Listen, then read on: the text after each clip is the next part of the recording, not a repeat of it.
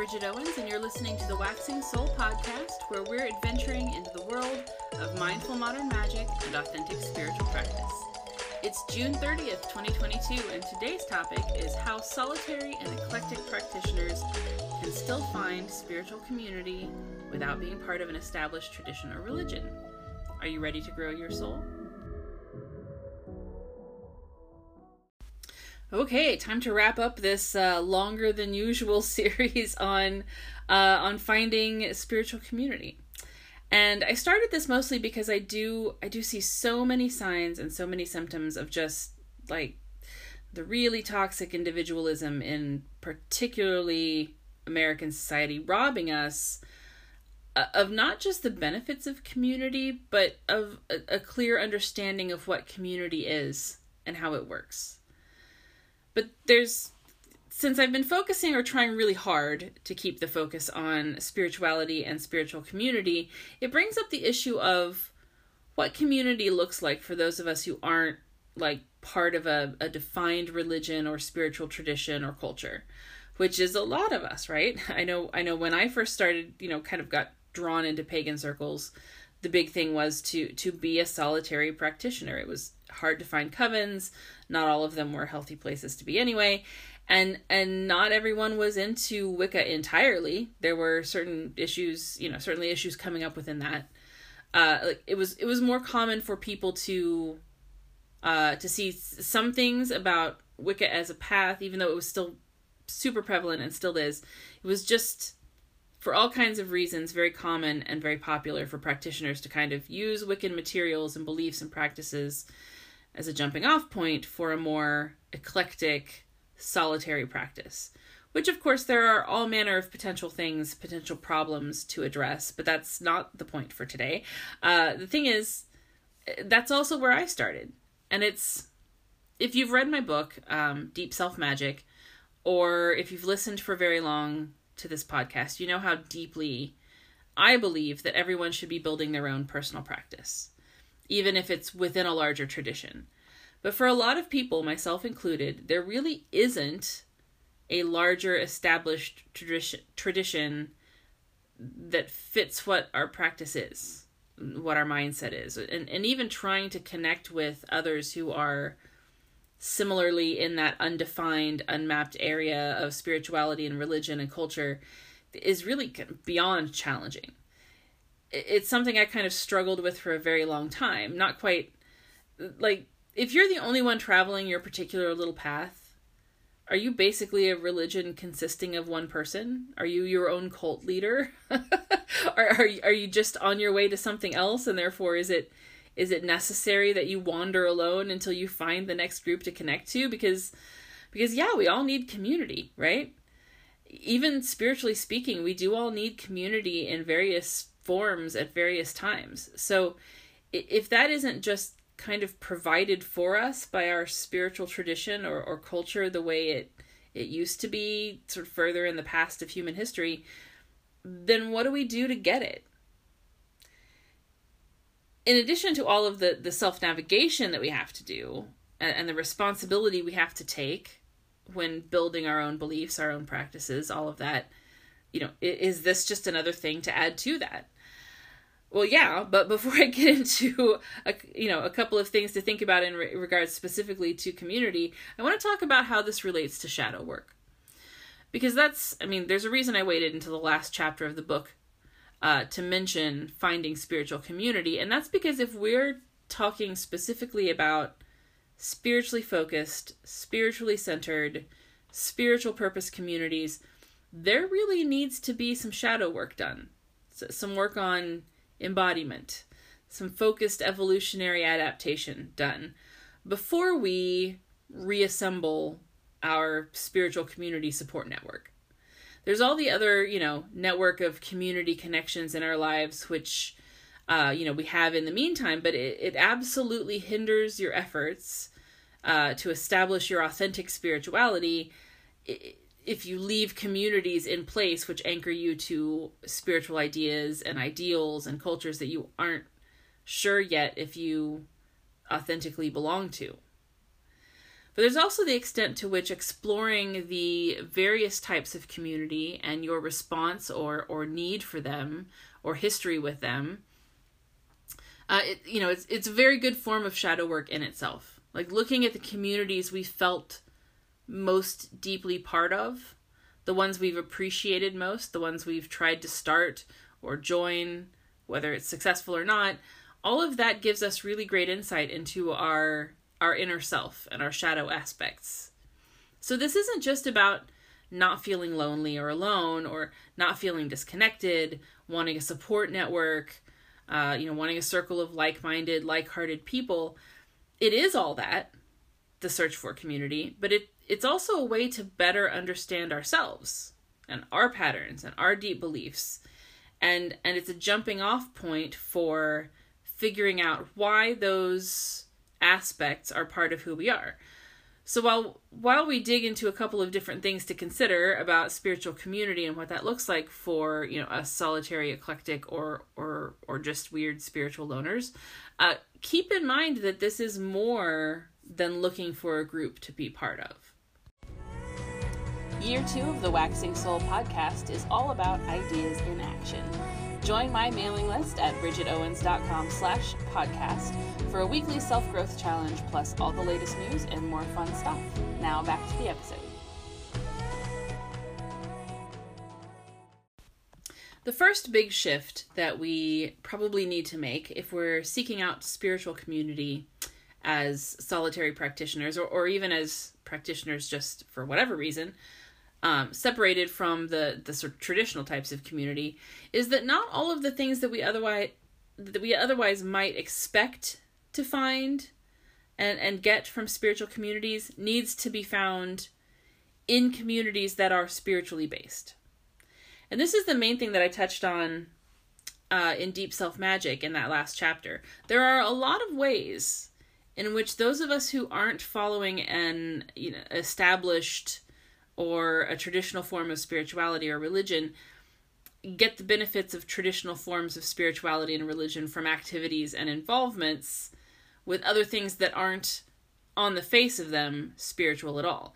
And the example that I use most often for this is how my activism, my political and social activism, was a big part of my spiritual practice for a long time.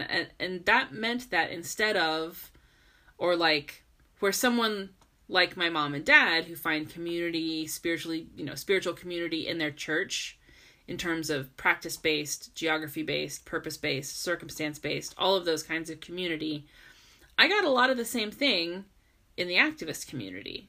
Not exclusively, but that was one source of spiritual community for me. And it didn't matter that others in that community, those communities, didn't see the same spiritual element in what we were doing. And that's especially those of us who are solitary, eclectic, whatever you want to call it. There's an additional element of our spirituality that requires us to be discerning and to really take the lead in terms of breaking down all the bits and the moving pieces in our practice and worldview, right? That's what shadow work is in part. And then we have to keep mindfully crafting our practice to fit and work the way we need it to.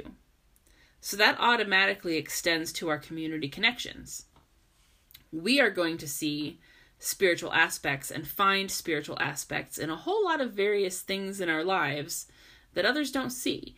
And we're going to be able to break our needs and desires and intentions and all of that down into finer detail and understand it better. And that means we're going to be able to shape our community involvements and connections to support us where we need it in the way that we need them to. And that means finding spiritual community in non-spiritual communities. It means that some of our spiritual interests are going to draw us to interest-based communities alongside people whose interests aren't particularly spiritual to them. So for instance, my big magnum opus writing project, digging into the history of human development, that makes anthropology and archaeology and sociology part of my spiritual pursuits and practice. So I'm absolutely drawn to communities of people who are interested in learning about and researching early humans. But we're not all there for the same reasons. When it comes to shared practice communities, it's going to kind of depend on what your practice ends up looking like. Some of us might just not have a huge need for shared spiritual practice community. But there's like, if you're into kitchen witchery, there are absolutely types of cooking communities which would apply, that kind of thing. You very well might end up wanting to get involved in an array of practice-based communities depending on what your practice is. Shared purpose communities centered on common values are incredibly important on a spiritual level, but those communities aren't probably going to be filled with others who share practices with us. And this is where, like, my activist community is a good example of how this looks.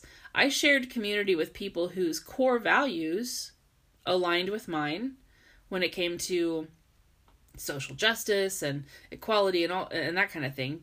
Local community is usually still possible just by broadening the definition or description of your spiritual path, like being part of a larger pagan community or atheist community or whatever on a local scale. It's still possible to find common history communities in terms of like life transitions and other forms of like ancestry besides spiritual ancestry or spiritual roots, which can absolutely impact and help shape your spiritual identity, even if there's not shared spiritual worldview. And then there's always the circumstance-centered communities you can try to find to help make change based on your spiritual practice and beliefs and values. Like breaking all of that down in terms of your individual needs, your individual spiritual practice, and what it entails, where you feel like you need that support, that connection, mentorship, opportunity, security, guidance, friendship, whatever. It's absolutely possible to piece together spiritual community in ways that don't look at all like, a community of people who are nearly exactly where you're at on your specific journey and path. And even for those of us who do have a more traditional form of spiritual community, breaking things down and getting a really good understanding of what you need and whether or not your spiritual community is providing that in the best form for you, I think we should all make some effort to create and connect with community in a more varied way. If you love The Waxing Soul, connect with me online. BridgetOwens.com is the central hub for all my projects, including books, card decks, and resources. Go there to get my latest book, Deep Self Magic, to connect as a potential podcast guest, and to find out all the latest news. Also, find me on TikTok, Instagram, and Facebook as Bridget Owens Magic, and on Twitter as Waxing Soul. The other big thing to think about when it comes to creating and finding spiritual community as solitaries and eclectics is that by understanding the different types of communities, we can kind of plug ourselves into and connect with existing spiritual communities without wholesale belonging to those communities.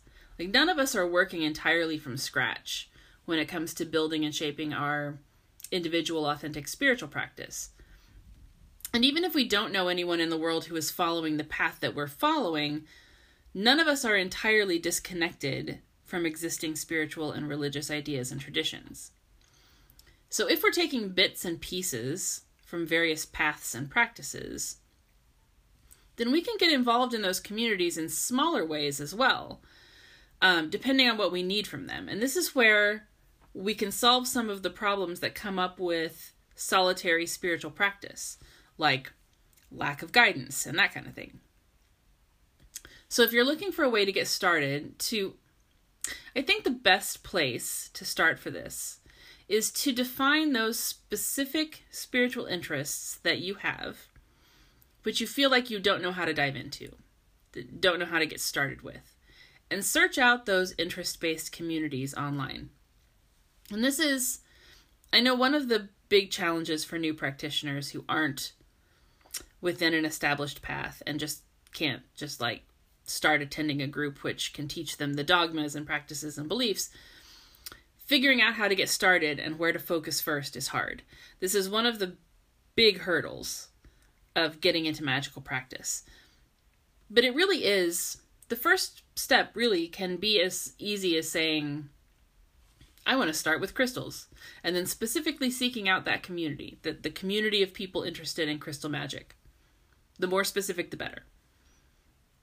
Because this is where a lot of new practitioners kind of go wrong. Because they go looking for a witch or a practitioner or whatever who seems to know what they're doing, and then just ask to be taught magic, or ask advice on crystals or candle magic or whatever. And that's not the best way to find a mentor. It's not the best way to even find good sources of information. But starting out by seeking out specific interest-based communities where you can explore and research and kind of get a feel for the culture of the community as a whole, that's a much better way to start. And you also get the benefit of connecting with people who are also interested in what you're interested in, who, you can kind of spread your wings with. And then when you know you need something more along the lines of guidance and advice and support in your actual practice, in the practical application of knowledge, then seek out people who also do the same kind of magic, or whatever practice it is that you do.